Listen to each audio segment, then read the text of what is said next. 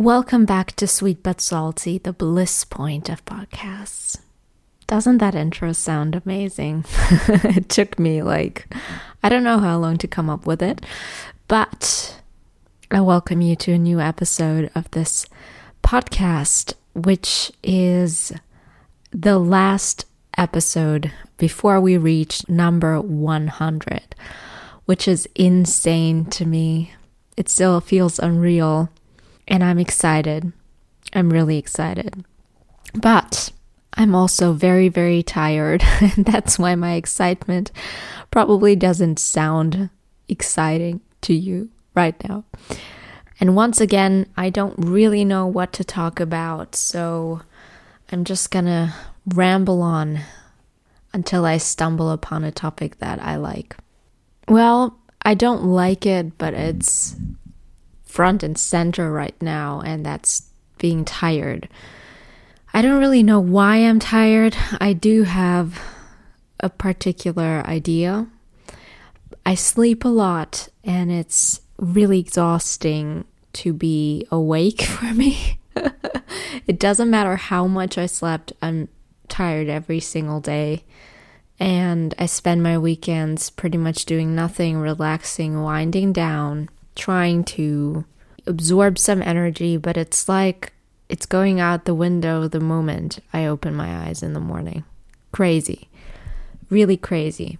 I don't know if it's a post-COVID thing or a medication thing. I guess I'll have to find out and actually make a doctor's appointment. So that's that. Now, I also recently started trading, and which is so cool because it's something that I've never done before. I started doing it about a month ago, and eventually I really hope it's going to be a great way for me to make additional money in addition to my normal job, which is so cool because you can just sit in front of your computer, make a couple of guesses and analyses, and then you're good to go.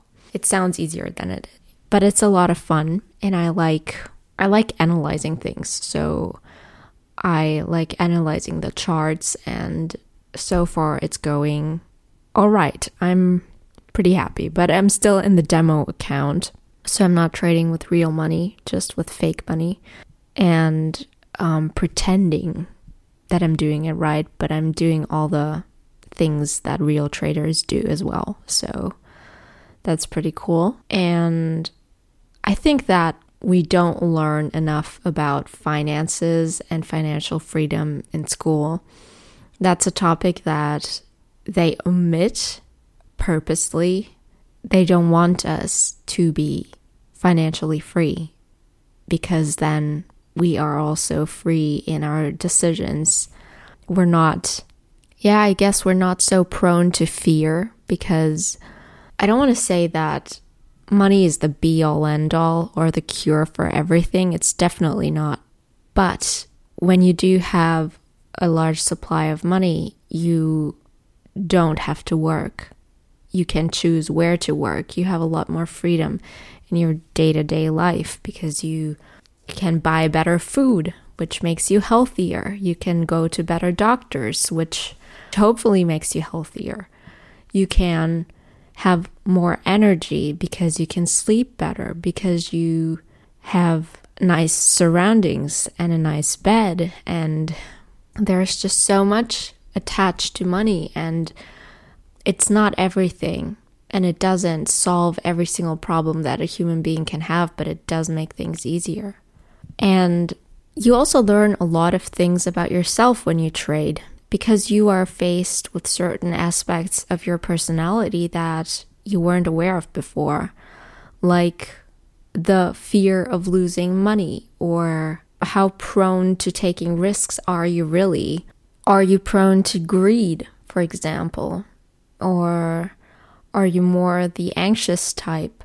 There are so many different nuances to that, and it's super, super interesting to explore.